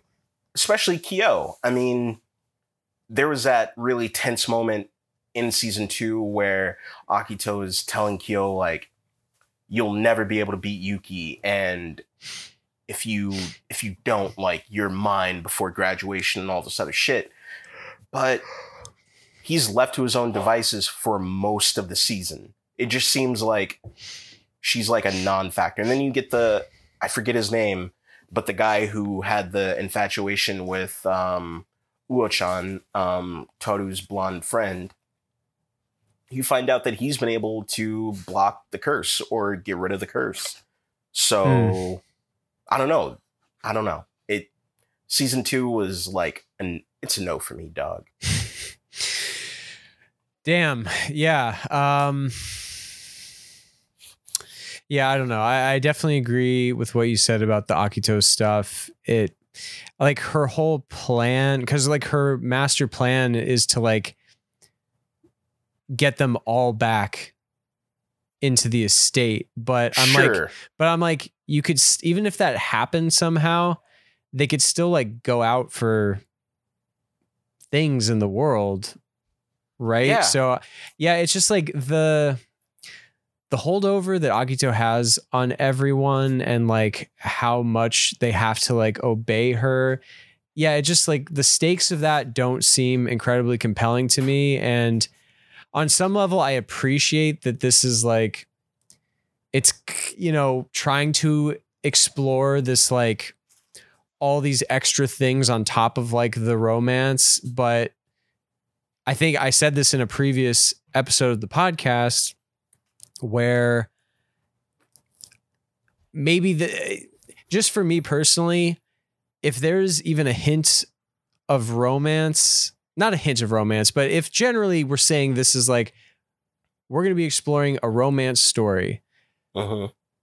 I want that to be explored so much more than it is being explored. Right. Like we're getting crumbs at best. Yeah. With not Yuki, but Kyo and Toru. Yeah. And I just like, I fear with only one season left to finish everything and a shorter season. Yeah. So there's going to be like, we have like 12 episodes left. I just feel like after 2 big seasons, like not much of anything. So it's like, what are we going to do? Like, they're just going to get to a point where they're like, I want to be with you. Yeah, me too. Like, that's the thing. I sort of feel like, I'm sorry to interrupt, but I was just going to say, it sort of feels as though we're being told by everyone else how Toru and Kyo feel. I mean, we know how Kyo feels, but we're being told by Yuki, like by Rin, by all these other like ancillary characters, like, oh, I see the way Toru looks at him. Oh, I see the way Kyo looks at her. Like we've seen so much of that to the point where when it finally does happen, I mean, we all want it to happen at this point, and when it does happen, we'll just be like, well, finally, yeah. I mean, we knew this in season 1. I don't know. It feels like show me, don't tell me. But all they're doing is telling me instead of showing me. Like, I see how Kyo feels. I see all of that. I don't necessarily see that from Toru's standpoint. Yeah, because Toru is just so... I mean... In the romance department, she feels very passive. Like, we've seen her go out of her way to make these bold moves. Like, she confronts Akito and she does these other things, but it's like when it comes to Kyo and just any sort of romantic exploration, she just feels like she's like, and she just like can't do or say anything, which is definitely frustrating. Like, I just want to see more. At this conviction. Yeah, at this point, it's like we're more than halfway done with the entire story. And it's just like you said, it's obvious to everyone that it's like Kyo and Toru, but it's like, what have I really seen? Right. Aside from the end of season 1, aside from that, and like a few moments in season 2, I haven't seen much, unfortunately. Like, again, I see Kyo making the effort, not so much Toru. Yeah, it's sort of like every time we get something with them, especially like, you know, in season 2, it's like all we're really seeing is that, Kyo's very comfortable around her now. Yeah. And he can let his guard down. Yeah, he can let his guard down and he smiles and it's like, that's great. But like, and that's good for him. Like that's a lot of growth, but for Toru, like, she's always smiling and she's always happy towards everyone. Right. Yeah. So it's like she doesn't really treat Kyo that much differently, it doesn't feel. No. Like, but according to Yuki, you have these soliloquies where he's like, I see the way she looks at him. It's different. And I'm like, yeah, how? I mean, that's bullshit. If you just dropped anyone in without any context, like, you'd think that Toru's in love with everyone or could be in love with everyone because she just treats everyone the exact same. And I just other than that moment in the season 1 kind of finale where she like really runs after him and tries to be there for him, like, other than that, I just want more I want more romance in this romance story. Yeah, that's what I was going to say earlier, was that I was left wanting so much in season 2 that season 3 just needs to be wall to wall, just like Kyo and Toru. Like, it needs to be them really exploring what they mean to each other. But there's no way that it's going to be that, because we haven't gotten that before. I don't think we're going to get that now. And you have to close out all these other stories. You have to close out 12 other somas. You know, or 11 other somas. And then you have to, I don't know. I just don't see it happening. Yeah, I don't either. Yeah, I don't know. I'd be so curious once we finish. I don't know how much exploration you've done into it, but I know it's a beloved series, so I want to just know, like, the way people talk about it. I have to imagine season 3 gave everyone what they wanted, but what does that necessarily mean? I don't know that they were looking at it with such a harsh lens like we are. I don't know that people were necessarily critiquing it the way that we are. So again, it all has to do with preference and taste. I just don't. I can't say for sure that we're going to be left with such a positive review of the overall Fruits Basket that most people were, because this is all I was hearing about for a while. People were they wouldn't shut the fuck up about Fruits Basket. I was hearing about it so much, but I can't say that we're going to walk away from it the same way. And I could be wrong. It could start out with season 3 and Toru like makes her proclamation for Kyo, but I have a feeling, because the way this series has been played out so far, that we won't see anything happen with them until the final episode. And then you got the whole thing with the hat. The whole hat. Yeah, I'm done with gate. I'm done with the hat. I don't want to hear about that hat again. Yeah, so Kyo still, or no, wait, Yuki took the hat from Kyo after Kyo dropped it, but Kyo didn't want it back from Yuki, and then Toru was lost and ran away from home, kind of, or got stranded from her mother, and Yuki like led her back home and gave her the hat. It's a whole thing. It's very convoluted. Right. Yeah. I think. Yeah, I think my biggest fear right now is that because it seemed it's at least with Toru, like it just feels like Fruits Basket is just treating it with such like a wholesome care that like I worry that the only thing we're gonna get, or like the biggest thing we're gonna get, is just this kind of like verbal proclamation of something. And like we're just not gonna like see anything, or it'll just be something like super corny, like I'm gonna marry you one day, and then she's like, yeah, we're together, you know, like just some weird like hyper wholesome thing. I don't know. Does that kind of make sense? Like that's sort of my fear, that's like what we're definitely gonna get, and that we're not gonna see them like, I don't know. Yeah. Like not going to see them embrace or like really show affection in any real way. I don't want to spoil anything, but I know some stuff. So yeah. I mean, I was looking shit up, and there's a YouTube thing, but it is what it is. I'm not going to say anything. Okay. Yeah. All I will say is we see him fuck, but nothing else. I'm not going to say anything else. Okay, great. That's like the final scene. Yeah. No, it opens up season 3, him raw there. Hey, I'd love to see it. I'd love to see it. Yeah. Yeah. All right. Well, I guess I guess since it's a shorter season, we'll just kind of like have the full conclusion.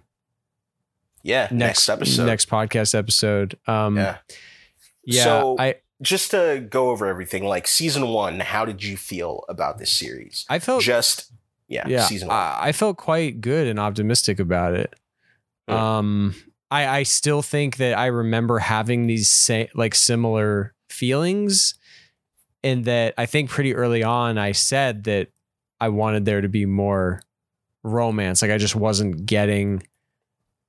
I was surprised. I think more of what I said was I was surprised that we weren't getting as much explicit romance, and that they were like heavily leaning into the whole Toru or the whole Soma clan of it all and all that. But I think there were a lot of highs, especially the finale. And I did initially generally really enjoy seeing these different Soma family members and everything. But at this point, it just it feels too tipped in the Soma family, like the Soma clan favor. And it feels like Toru and Kyo, it's just they're off in some other place, and we're just getting like it's like the Soma clan show now. I agree. So season 1, I was definitely feeling optimistic, and season 2, it's just sort of been like a more of a middling. I don't know if I'm as down on it as you, but I'm very middling to unaffected by it. I'm just sort of like, okay. Yeah. I will say, I mean, I feel like I was higher on season 1 than you were, especially with the ending of it all. Yeah, definitely. I was hyped going into season 2, and that hype just, it could not be sustained with what we got in season 2. But given the fan reaction, I feel like of season 3, hopefully I will be rewarded. Like that's all I'm holding out for right now. But right. Yeah. So yeah, I was just thinking about trying to like think of, I don't know if you have any ideas for like the next thing to kind of potentially delve into. but I have something potentially. Throw it at me. Now's the time. So I don't know if you have any familiarity with this series, but it has one season of an anime adaptation. 12 episodes, I think. Oh, it's gonna be shit. It's gonna be straight doo-doo. What is it? Tell me what it is. But so since we're talking about romance stuff, oh god, I don't. What do you think it's going to be? Nope. Just give it to me. You seem to have some sort of. No, I'm just worried. I'm just worried. About what? I'm just worried. Just give me what you got. We've gotten into you like certain romance things that we've watched. What are you worried about? I think I've liked most of them, but I don't know. The straw's got to like there's got to be a nail in the coffin eventually. Just give me what you got. Okay, throw it at me. So it's Kaguya-sama Love is War. Have you heard of it? I'm guessing you haven't by your facial expression. No, I think I have, but keep going. Okay, so I don't have a lot of experience with it. I actually started the manga recently. I only read like a chapter or two, but I found it very intriguing. But essentially, it's this kind of beloved manga, romance manga, but it's a romance manga with a twist. It's essentially the premise is sort of, it takes place in this like elite academy for like extremely intelligent students. And like there's like the two highest like ranked students is this girl and this guy. And they basically both come to the conclusion that they're the most highly sought after in their class, and they're both extremely attractive. So they both think like the other person surely wants to be with me, because why wouldn't they? And they're so full of pride that they like refuse to admit this to the other person. So so essentially it's like this, war, pardon the pun, between them to like get like they want the other person to admit their feelings before the other one. So it's sort of like a romance comedy psychological sort of thing. Okay. So I had heard of this only because it was suggested for me by Hulu not too long ago. I haven't watched it yet, but yeah. Mm-hmm. So yeah, like I said, I only just briefly skimmed the surface of the manga. I know people speak very highly of the manga. I do remember people talking about it when it was airing, which was, I guess, when did the anime come out? 2019. I remember people talking about it a lot. I don't know. I really don't know if like, I think people seem to like the adaptation. So I'm assuming it's of a similar quality to the manga, but I mean, we've been doing a lot of romance lately stuff, so we don't have to get into this, but it was, it's fine. It's, it's just something that came to mind. Okay. But if you've been thinking about something else. No, I haven't. I mean, the only other thing, and we had touched upon it briefly, was the whole Dragon Ball Super of it all was just the first few episodes of that. We can come back to review that only because you weren't a fan of DBZ. It's fine. It's neither here nor there. It's over your head. I get it. Yeah. But DBS, it's a little bit more lowbrow. Maybe you'll appreciate it. Okay. Yeah. So it's more, it came out in 2018 and 2019.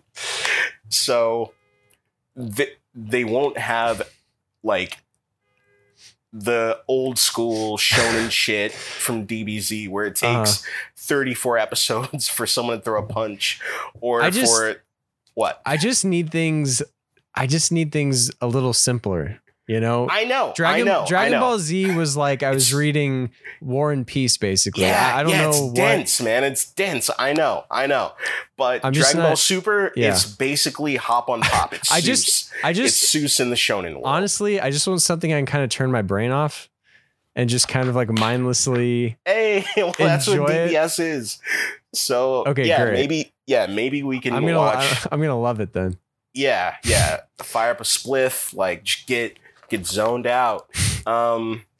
Maybe we can watch like 5 episodes of DBS. It's more contemporary, so yeah, it might be a little bit easier to digest. And if it isn't, if you're just like, no, still shit, fine, that's great.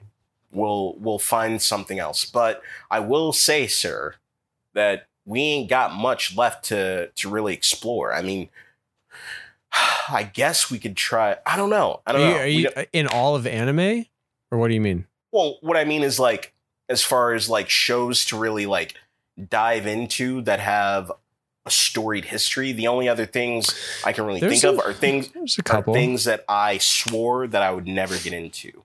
Like what? One Piece, One Punch Man. Wait. Why? Hold on. What is this One Punch Man thing that you have? Why did you swear against that? Look, it presumes excellence. Like there's just like, wait, what? I get it. I get his whole thing. All right, I understand what he's about. Wait, what presumes? The show itself presumes? Fandom. Yeah, the fandom. They presume excellence, and I'm just not here for it. It's like when I come at you and I'm like, oh, Demon Slayer this, Demon Slayer that. You're just like, okay, fair. Yeah. Okay. When people come at me with One Piece or with One Punch Man, I'm just like, nah, man, nah. So, I mean, what? He's got a super big punch and that's his thing? And yeah, that's his thing. I got it. I get it. I don't need any more. Yeah. Ball-headed motherfucker. Okay.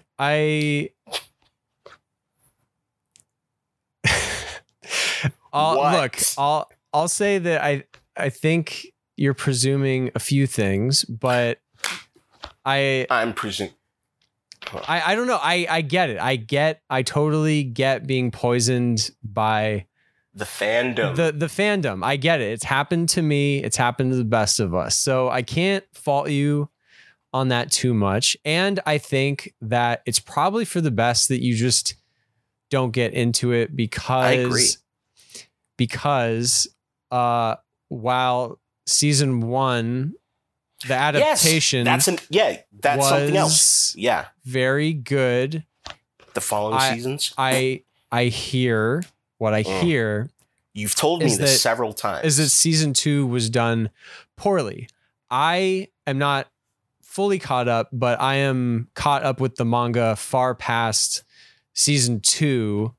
And I can say that the manga is really great. So I haven't watched the anime. I've heard not good things about it. So I think for that sake alone, we're going to find ourselves in like a Promised Neverland territory where season 1 was good, but season 2, straight turds. Mm-hmm.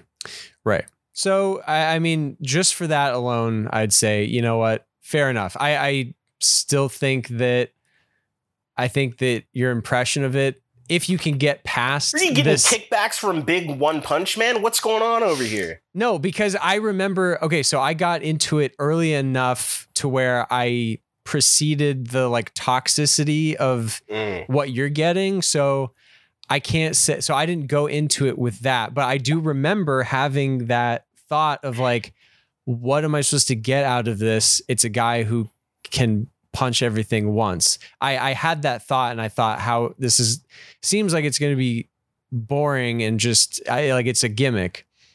So I get having that state of mind about it.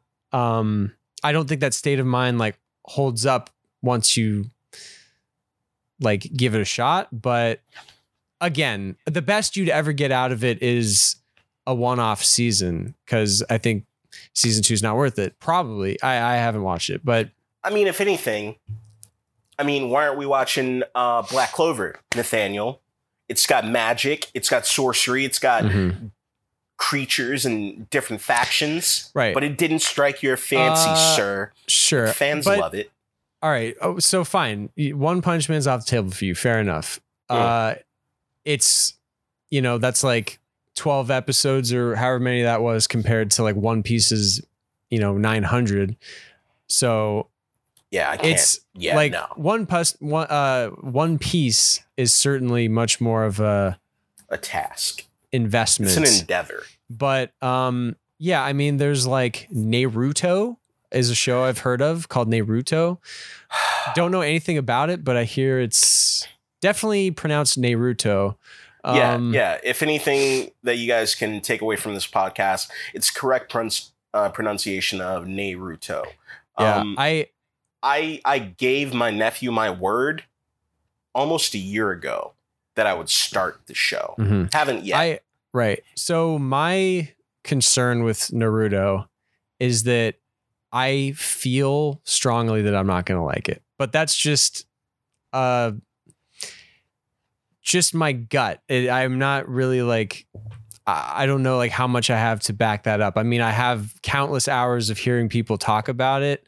All I know is like there's so many episodes of it that it's like an arduous task, but I also I hear there's an obscene amount of filler is what I hear. Yeah, there's that. And then there's also the fact that there's like another adaptation of it, like maybe a sequel series that's way better than the initial series. Oh, is that like Naruto Shippuden? I think so. And the fact is that like you can't watch one without the other. And that's my problem with it.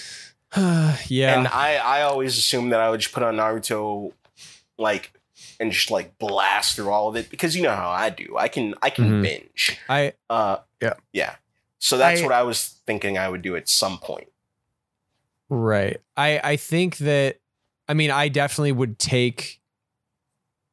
I would listen to your word on it if you started it and felt strongly that I would get something out of it.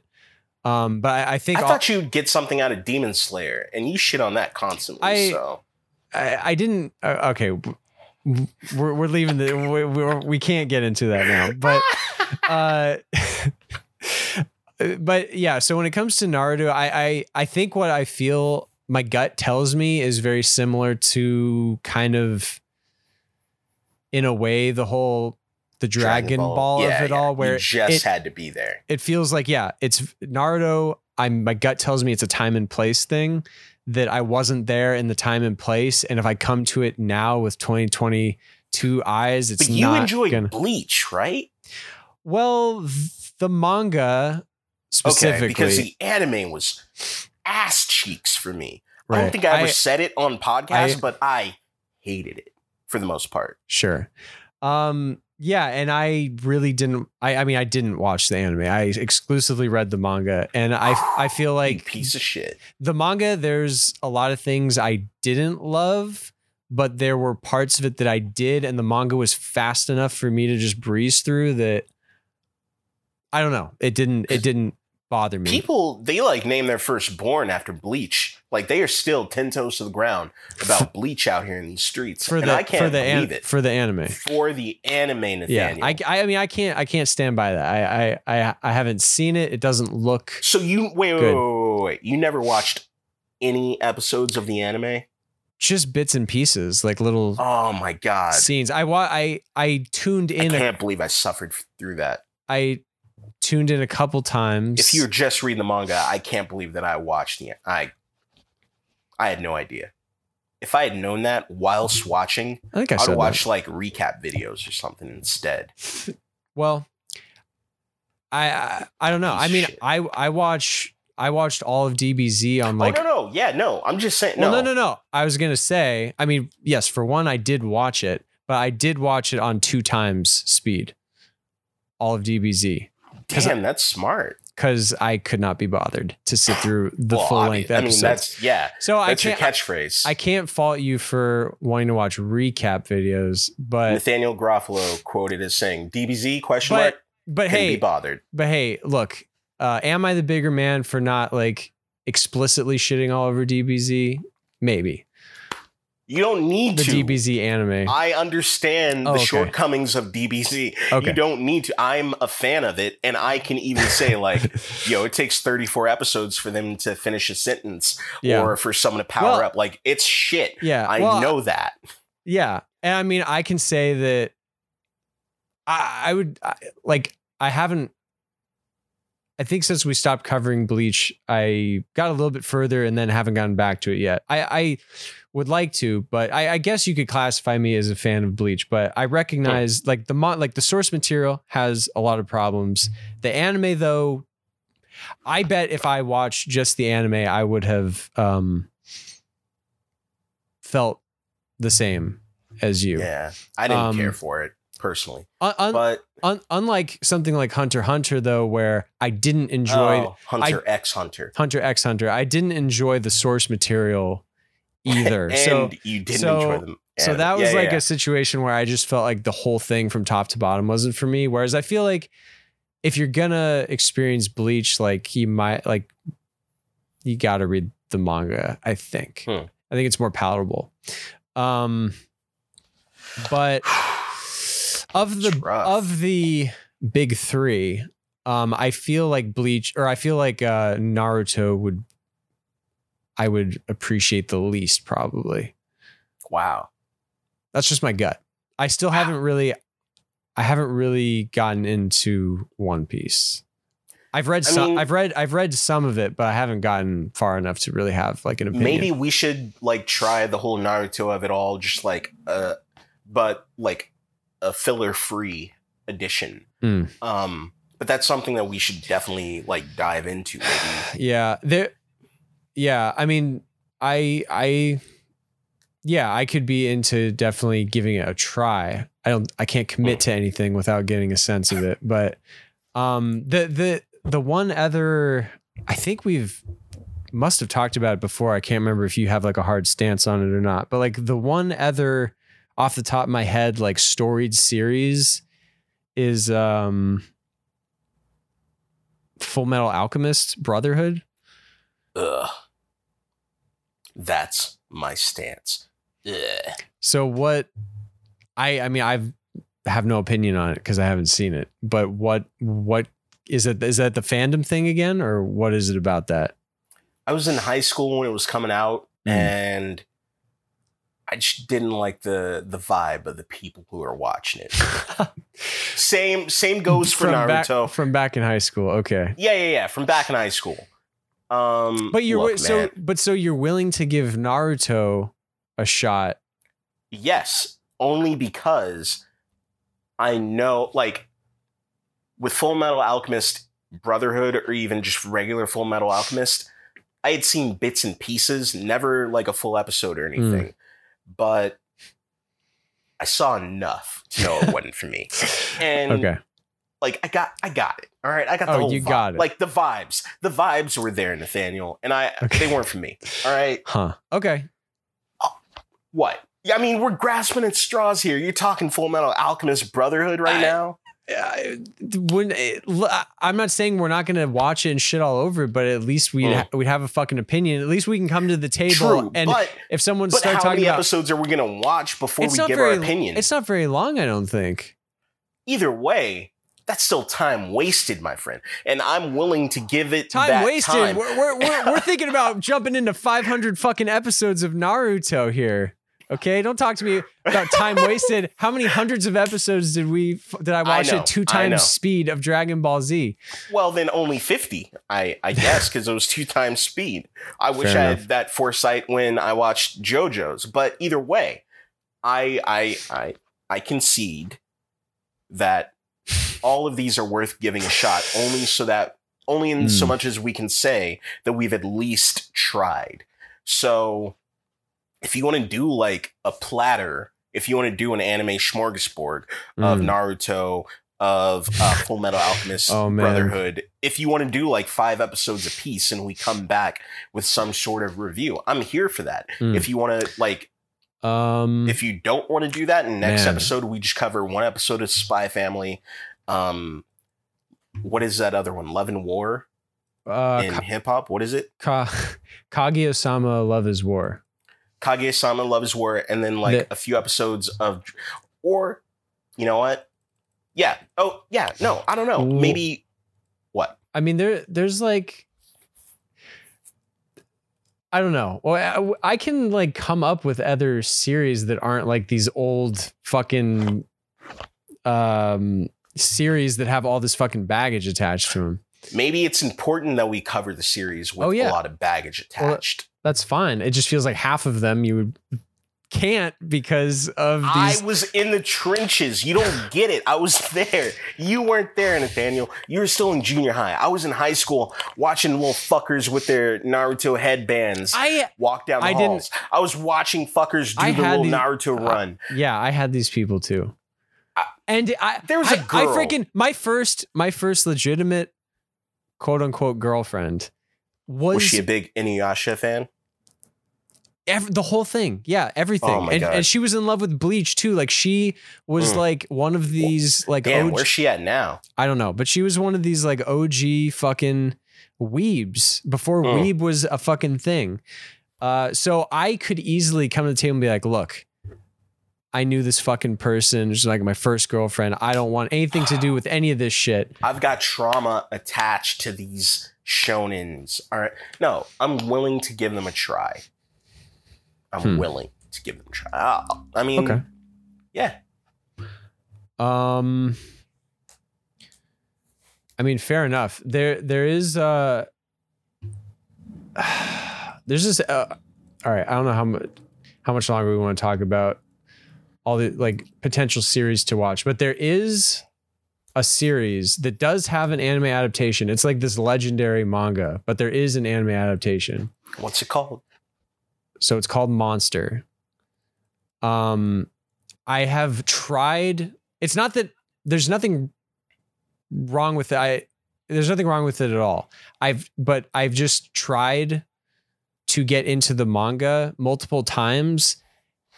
And it's not that I can't, it's just that like, it's not hitting at the right time. And I want an excuse. What?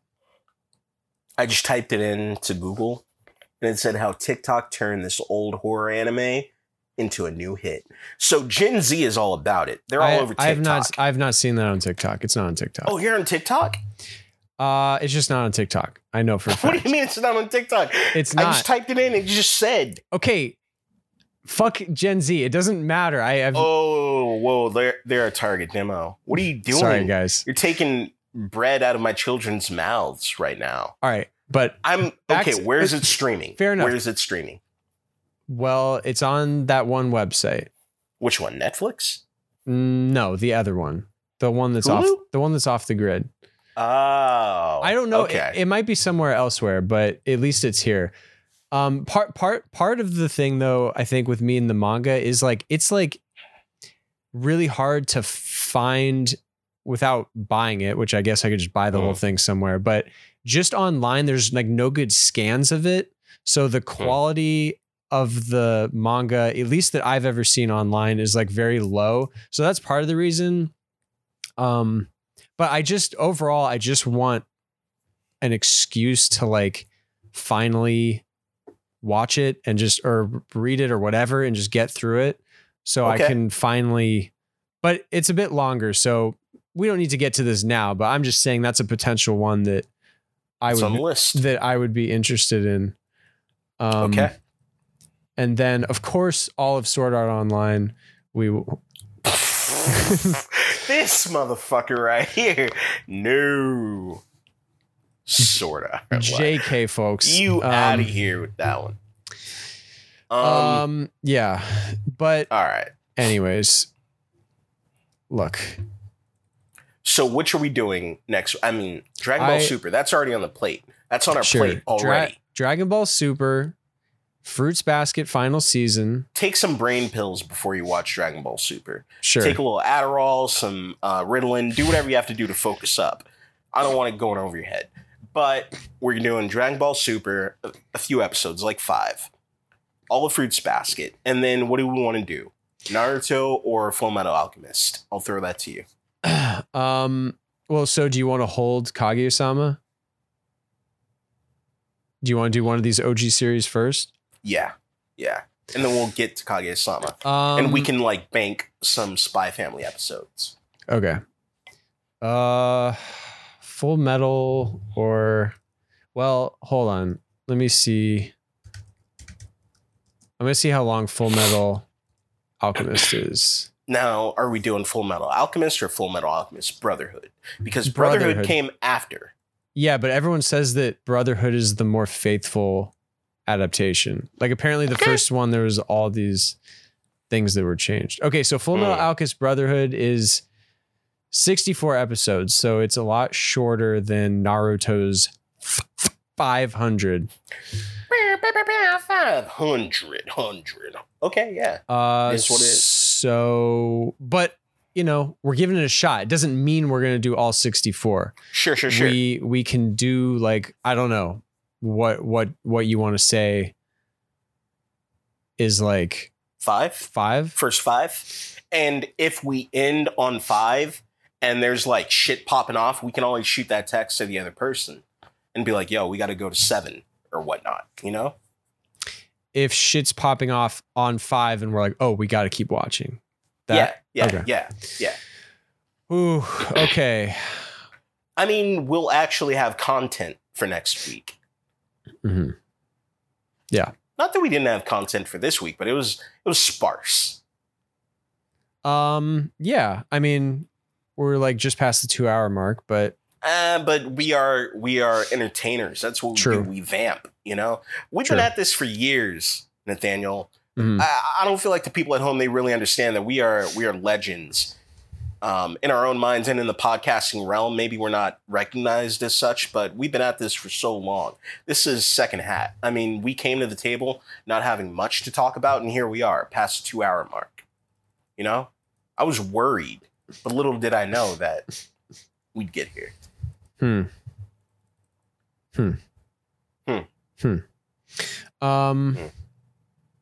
Okay, well, that sounds like a plan.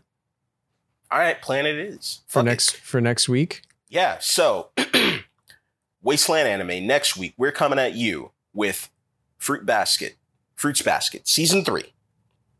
Like a whole, like the final whole season. kit and caboodle. Mm-hmm. Yeah.